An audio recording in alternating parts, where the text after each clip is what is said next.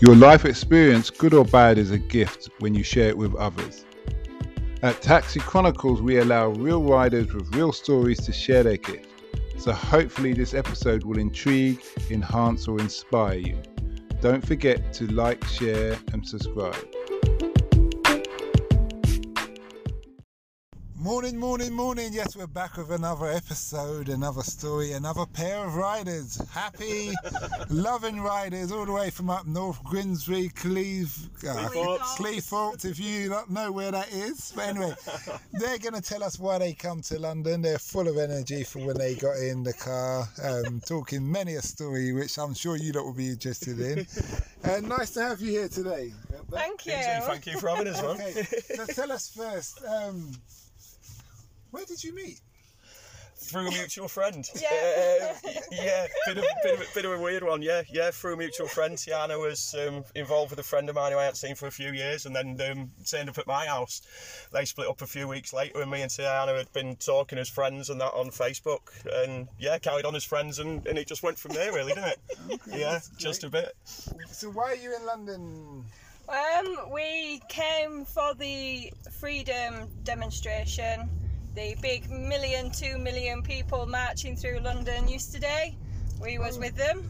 I was confused because I thought it was a pride parade. No. Then I saw the Free Palestine. There was lots of different. There was just got together. That's it. Humanity uniting, absolutely. We're all fighting the same common enemy. That's what it is. There you go, man. There you go. Everybody's fighting the government. It's the government, the corruption. Boris. Arrest Matt Hancock. Well, he resigned. He did resign yesterday. We were celebrating, weren't we? We were outside Parliament yesterday, and I think he resigned about an hour later. So I'm claiming that one. Is that why? Well, I'm presuming so. It's good timing. I heard they were throwing tear gas or something. No, they were throwing tennis balls. All the demonstrators was throwing tennis balls into Parliament with written notes on. It was awesome. There was hundreds. So they're flying over the wall. Over the fence, At Parliament and at Downing Street.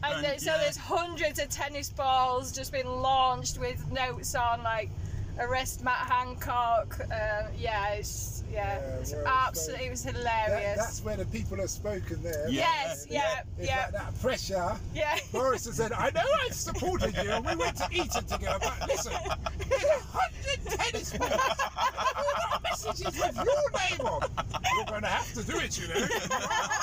I don't care if we have gin and tonic. Yes, we can still have gin and tonic and cucumber sandwiches in the afternoon. You're chronic. Love that. We'll try and get you in the back door in a year or two. You know how it is. They always forget. Let's show another show of EastEnders or something. Brilliant. That's about right. Okay. So what do you two do for a living? I'm a professional dog walker and pet sitter. I'm an events promoter. Okay. So that's interesting. So tell us about your dog walking. How long have you been doing it? What have you learnt about dogs that you wish you knew when you started? How much they poo. Okay. Major part of the job. There's a restriction in many places in London that you can only walk 4 dogs at a time. That's true. Yeah. Same for you. I'm in show to walk 6 at a time, so I can walk 6 at a time. Do you walk them with the leashes on? I usually hire a private field, and they can all run off the lead. Secure field. Oh, yes, so. It's a countryside, isn't it? I'm in the middle of nowhere, me, Yeah, it is. Yeah. And then how do you get them back? You chase after them? Yeah, pretty much. Imagine one says, no, I'm not coming back now. More time. It's like jail. No, more time. Come and get me. Yeah. Okay. Have you ever had any embarrassing situations with dogs? No, not really. No, I think I'm pretty good at my job and I enjoy it. Okay. It's a brilliant job. How long have you been doing it for? Since 2018. Okay. Yeah. And it's been paying the bills? It has, up until last year when Boris decided to shut the country down, and everyone was working from home and they didn't need any professional dog walkers to walk the dogs. So I lost a lot of business. Being a pet sitter as well, I used to look after animals while they went on holiday. All that went out the window. So yeah, it's all these lockdowns have crippled me as well. They will come back to you though. Fingers crossed. It's slowly picking up, but yeah, all the restrictions still don't help. Okay, that's interesting. What you could have done, you should have said to them, listen, I've hired a field, you can pay me a little cut to run your dog around in there. Yeah, well, I still do that. Yeah, I still do that. So I still have all my regulars. So You've got little bits, haven't you? Yeah. Still coming in. Yeah. That's good. It's good. Have you always been a dog walker since you've left education? No, I'm nearly 35. So yeah, I've only been doing it a couple of years. But I went to uni as a mature student and studied animal management and behaviour. Okay. Yeah. And So how did you find that? I really enjoyed it. Yeah, it was an experience and a half was uni. Yeah, I enjoyed that. And did you do that with dog walking in mind? Yeah, well, I did it with the intention of setting up my own business in something, and then towards the end, I realised, yeah, I'll start a dog walking pet sitting business, Okay. and it went from there. Over to your interesting fella. Events. Was it events management? Events promotion and management, yeah, basically raves, drum and bass events, hardcore events. Been running them since 2014, but obviously the last year and a half, nothing whatsoever. Totally. Again, yeah. Totally empty. Can't do anything with anything really. So yeah, the last year and a half's really just been one big holiday without any money for me. I have to say, looking at you, you are suited for that job. Yeah, I've been, You're yeah. definitely suited. Guys, if you saw a picture of him, he's long hair, what's that, a stud or something through your eye? Yeah, All that kind of thing. Yeah, I've got And tunnels your in my ears and personality. all sorts, man. Yeah. No, I've been raving since 1991. So I'm 46 now, so I've been there since year dot. I was involved in the original Freedom Parades as well in London when we were fighting with the Criminal Justice Bill when they brought that in, sort of 91, 92 time. So yeah, I've got a long history in the rave scene, a massive history in the rave scene. Okay. What was that criminal justice system about? The Criminal Justice Bill was back in the early days when the rave scene first started off. It was a lot of free parties held in warehouses, in fields, just people getting together without really any sort of structure as such, governmental control or anything like that. So Thatcher at the time was Prime Minister. She didn't like the fact that people were free thinking and had free will, so she brought in the Criminal Justice Bill. Why they called it that, I don't know. But snuck in the back door of it was a clause that made it illegal for people to gather in groups of 3 or more, listening to repetitive beats. That was the introduction. That was the introduction That's someone who never got invited to the prom. You get what I mean, man? You get what I mean? You get what I mean? 20 years. Party! Nobody can party! 20 years. No! Exactly, and 20 years later, you've got Theresa May running through fields of wheat. Do you know what I mean? This is exactly what it was, man. And that was the time when they introduced, that's when new rave clubs started to come about. So that's when Ministry and all of that opened up to sort of combat that. But then they got control of us, it was like your structure and everything. You can only do it at these times, you can only do it at these set venues, and everything was licensed. That's when it's all licensed tax. Yeah. That kind of law, though. That's really Lord of the Manor. It is. No more than 3 people. Listening to repetitive Yeah, music. So you go bomb, bomb, bing, bing. Yeah, that's it. And if there's 3 of you stuck there, criminal offence, we can confiscate your equipment, we can lock you up. And then they brought in these, obviously, with the free parties that have been going on recently, and they're bringing in all these £10,000 fines for organisers and all that on the back of COVID. Well, back then with the Criminal Justice Bill and all of that, they snuck this in the back door with us. History repeats itself. Yeah, absolutely. And I mean, just locked us down completely for no reason whatsoever. It was an absolute joke. And everyone's been fighting it ever since. As I say, I've come back up here now for the freedom marches, and it's as though yesterday was like a massive wake-up call for me that nothing's changed since 1991, 92. We're still in the same situation. So with that bill, did it go? Did it get removed? No, that's still in power.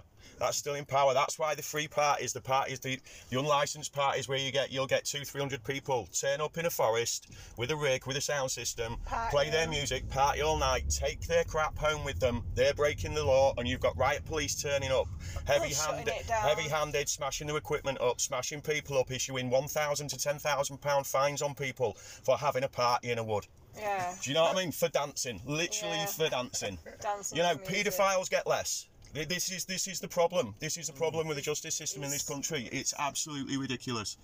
Absolutely ridiculous. Paedophiles get put onto a register and left to walk the streets, and people are getting battered with it's madness. All we want to do is dance. That's all we want to do. Dance, you know what I mean? Freely, What's wrong with that? Live a free life. What's wrong with that?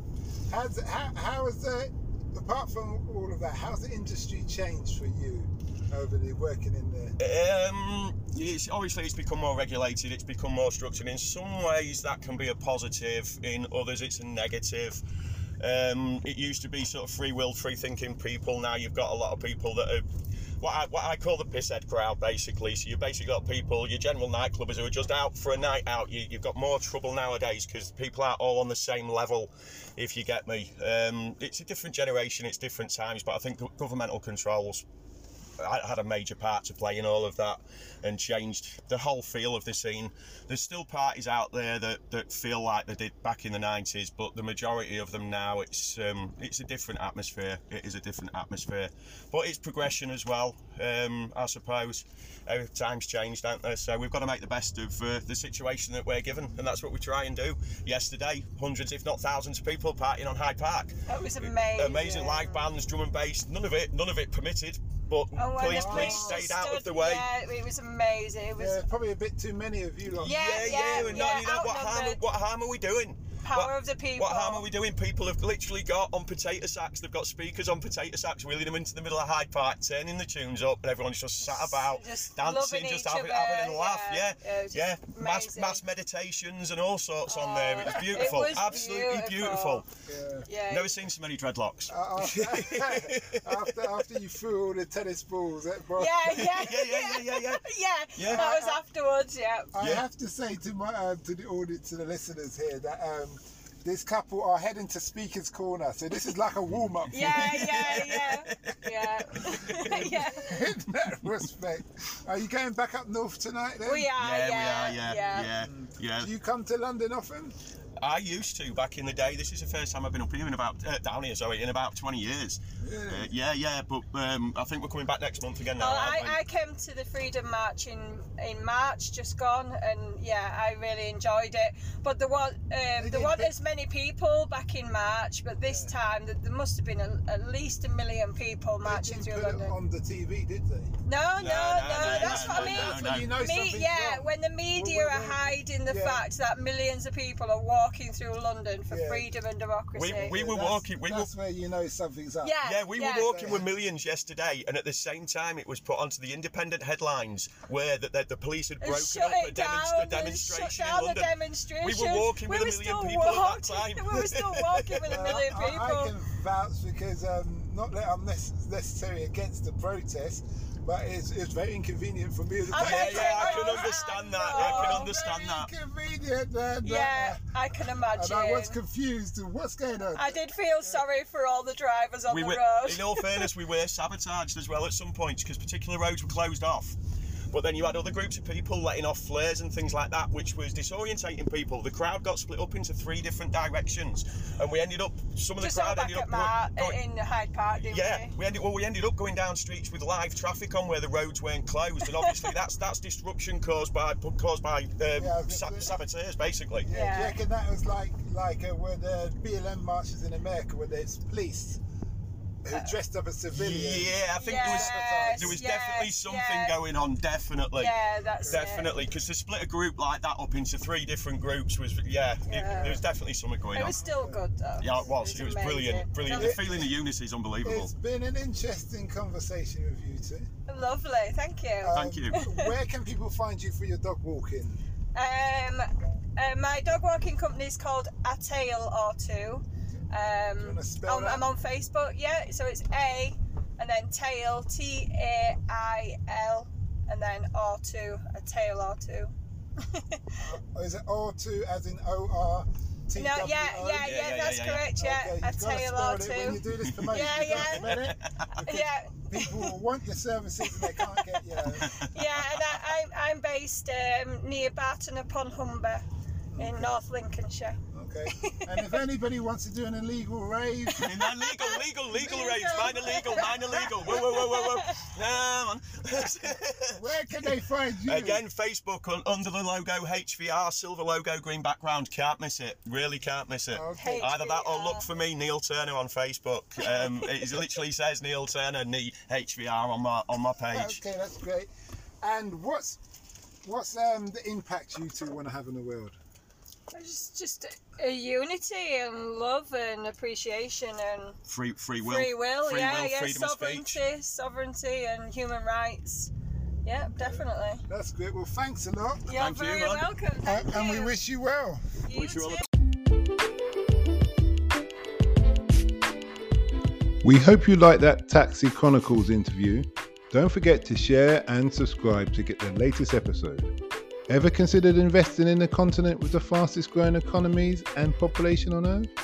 The same continent that holds 30% of the world's known natural resources. Listen to our sister podcast, Africa Investor Stories, where you hear real investors with real stories from around the world share their experience of investing in Africa. We post Monday and Thursday at 10 a.m. British Standard Time.